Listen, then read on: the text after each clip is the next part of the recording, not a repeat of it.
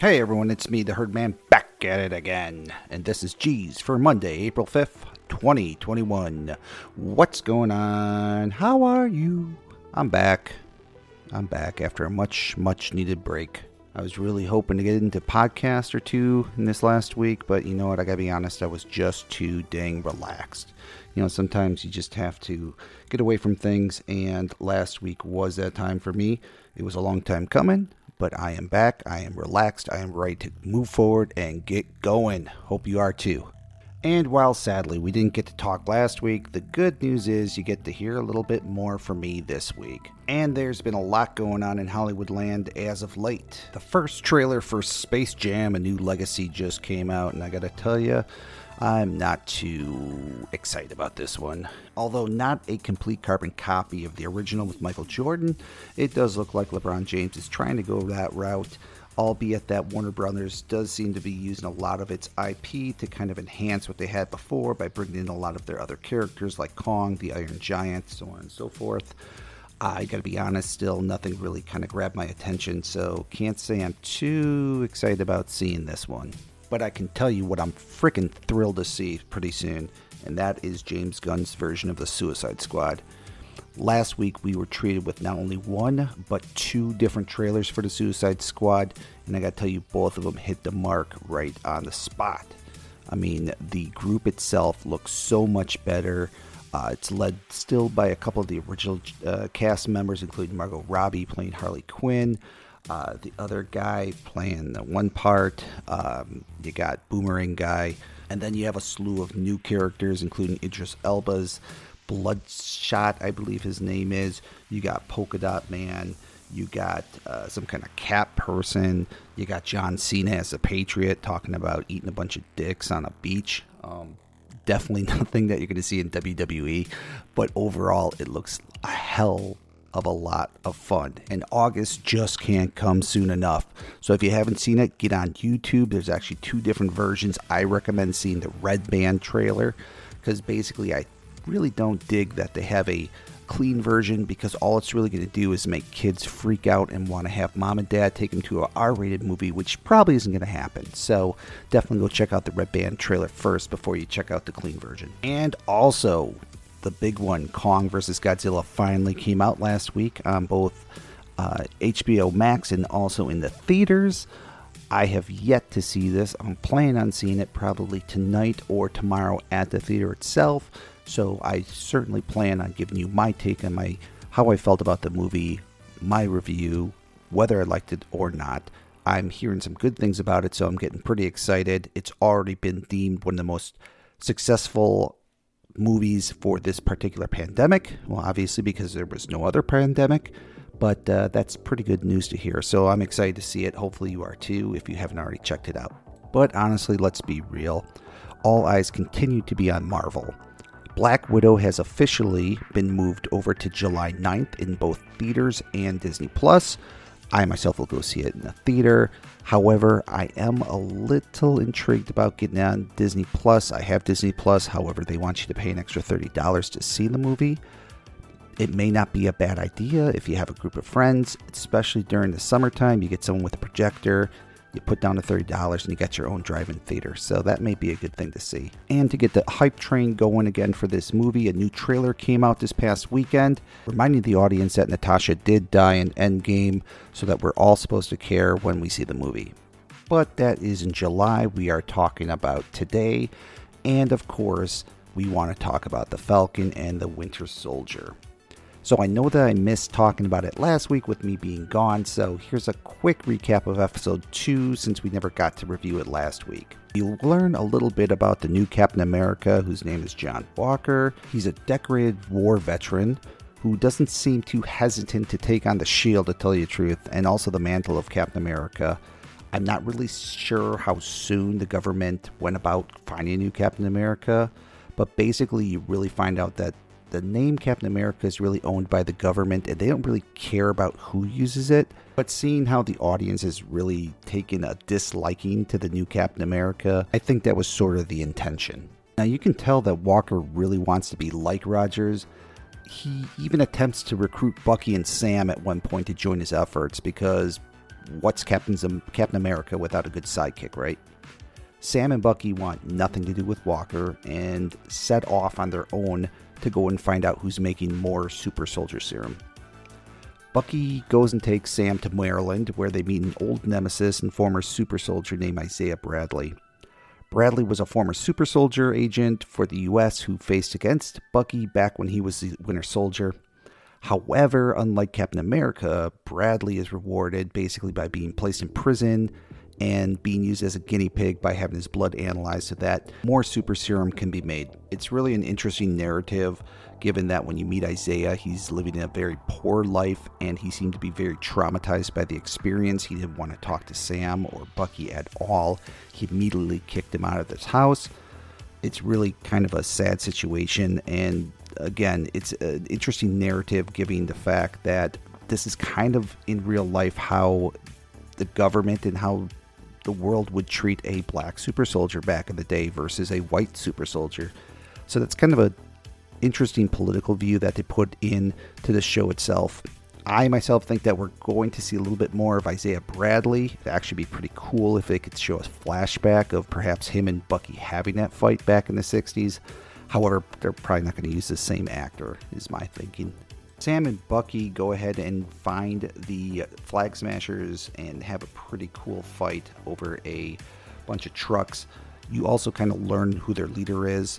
Her name, I believe, is Carly Morgenthau. They get a little bit more into her in the next episode.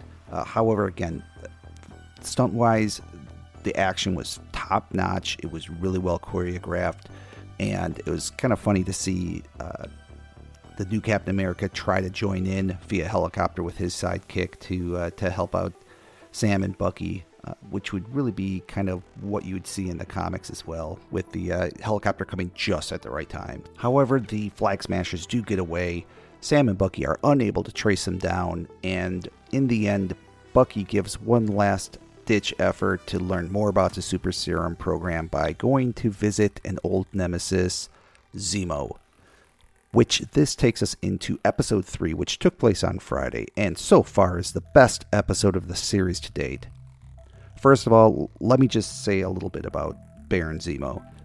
I really liked his character in Civil War, however, I didn't know much about him, and when they brought him in, I really thought he was just some person from Sokovia, had no kind of agenda other than to get vengeance for the death of his family. But to see him in his form for this episode and basically what he's going to be like in the future for the MCU, I am digging this character. You know, it's pretty funny because, like WandaVision, Falcon and Winter Soldier is able to retcon someone like Zemo, retcon his backstory, and basically make him more into the villain that you want to see, which comes from the comics itself. So starting in the episode itself, Bucky actually works with Zemo to have this jailbreak out of the facility that Zemo's in Germany. Sam is completely unaware until Zemo shows up in this warehouse, which also ends up being owned by Zemo himself. You learn a lot about how rich he is and what his moniker of being a Baron basically came from. He has his own butler, he has his own airplane, but most important, he has an idea of maybe where they could find this super serum, and we'll get into that in just a little bit. So let's talk a bit about the Flag Smashers, and in particular Carly.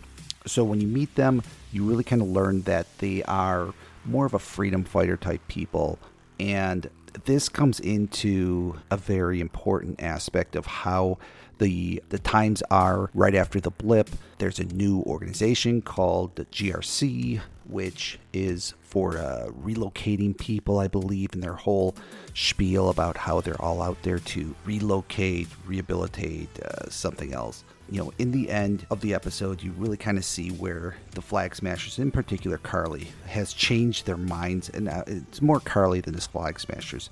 The Flag Smashers are really there to almost be the Robin Hood for the people who couldn't stand up against the GRC. And Carly takes one kind of extreme step by destroying a facility that has GRC members in it, basically killing them and stating that this is really the only language that people are going to understand. So it's going to be interesting to see where that certain dynamic comes in place with the future episodes. But none of that really matters because we got to talk about Madripoor, which was the location that Zemo took Bucky and Sam to look for more information about this new super soldier serum going around. Now, there was a big uproar in the nerd community about Madripoor showing up, as this is a popular X-Men location, in particular Wolverine. There were some callbacks to a couple of the bars that he would go to, in particular, I believe the Princess Bar is the main one that he usually goes to. But it was kind of cool to see something that is going to be related to a new era of the MCU, and I'm talking about mutants and bringing in the X-Men, bringing in the Fantastic Four, all those IPs that Fox used to own. Now, Madripoor is being run by the Power Broker, who we haven't met yet. So after having a little stint in the bar, the trio of Bucky, Sam, and Zemo, given, oh my god, if you haven't seen the memes going around with Zemo dancing, it's just as hilarious on the show as you see it in those memes. Oh my god. Again, Daniel Bruhl is killing it as Zemo. I think everyone's starting to actually like him. I really hope that they keep him around and they don't kill him like they do with other characters. So anyway, they go see one of the Power Broker's speakers, whose name is Selby. Selby obviously makes them out and tries to kill them. She gets killed, and in the midst of running away from the people that want to kill Sam, Bucky, and Zemo, they run into an old friend who is Sharon Carter. Now, we know Sharon Carter from the Civil War movie. She was actually Peggy Carter's niece, and also a very brief love interest of Captain America himself. But now Sharon, who, unlike Sam, poor Sharon really got the shaft and was still considered an enemy of the state. So she made her way over to Madripoor and is now an art dealer there, very famous, very rich. Sharon takes them over to a chemist who was the one who created the new super soldier serum. And after talking to the chemist, we find out that there was only 20 vials that were created. 8 of them were taken by the Flag Smashers and used. They didn't say much about the other 12. Before he could do anything more, he gets murdered by Zemo.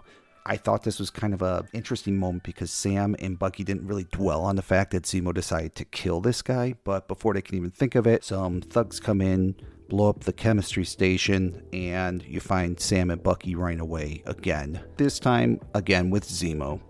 Now, it's kind of funny for any of you Lethal Weapon fans. I know I'm kind of dating myself by mentioning this movie, but come the second movie, I believe, you had Riggs and Murtaugh, and then all of a sudden you had Leo Getz, who was played by Joe Pesci. So I don't know if this is intentional, but I'm kind of getting that kind of Buddy Cop +3 or Buddy Cop +1 vibe that you got from Lethal Weapon. Thought it was kind of funny, but again, Zemo's totally killing it. Overall, episode had a ton of great scenes in it, and the quality of the show is amazing, especially given that it's just a TV show. Marvel has really put their money down on making sure that all their work is of the highest quality, and again, every episode does not cut corners. I'm already bummed out thinking about that. We only have 3 more episodes left this season. They only made this a 6-episode season, but at the same time, I do think they have an opportunity to really turn this into a multiple series or multiple season show. So hopefully they're going to go that route so we can get a little bit more of the Bucky and Sam dynamic, because it's been really great so far. With Black Widow being moved back to July, however, this will give us almost a 6-week break until we get some more Marvel in the form of Loki. So folks, really appreciate what you have right now, because it's not going to be here for long, and we're going to have a nice little break. So hopefully you got your sunscreen out, because you're going to have to go outside and do something while we're waiting for the next great Marvel show. However, I'm super stoked to be back, folks. I know this particular podcast went long, and I am excited because I'm really looking forward to bringing you more quality content myself every day. So thanks for sticking around a little bit longer. I know we went much longer than we usually do, but again, thanks for sticking around. And that's going to do it for today's episode. You can catch me every Monday, Wednesday, and Friday night on Twitch. And you can also look me up on TikTok and Twitter as well. Just search Herdman22. Be sure to tell your friends about the podcast, and remember to give us a like. I hope you all have a great week ahead, my friends. I'm out of here.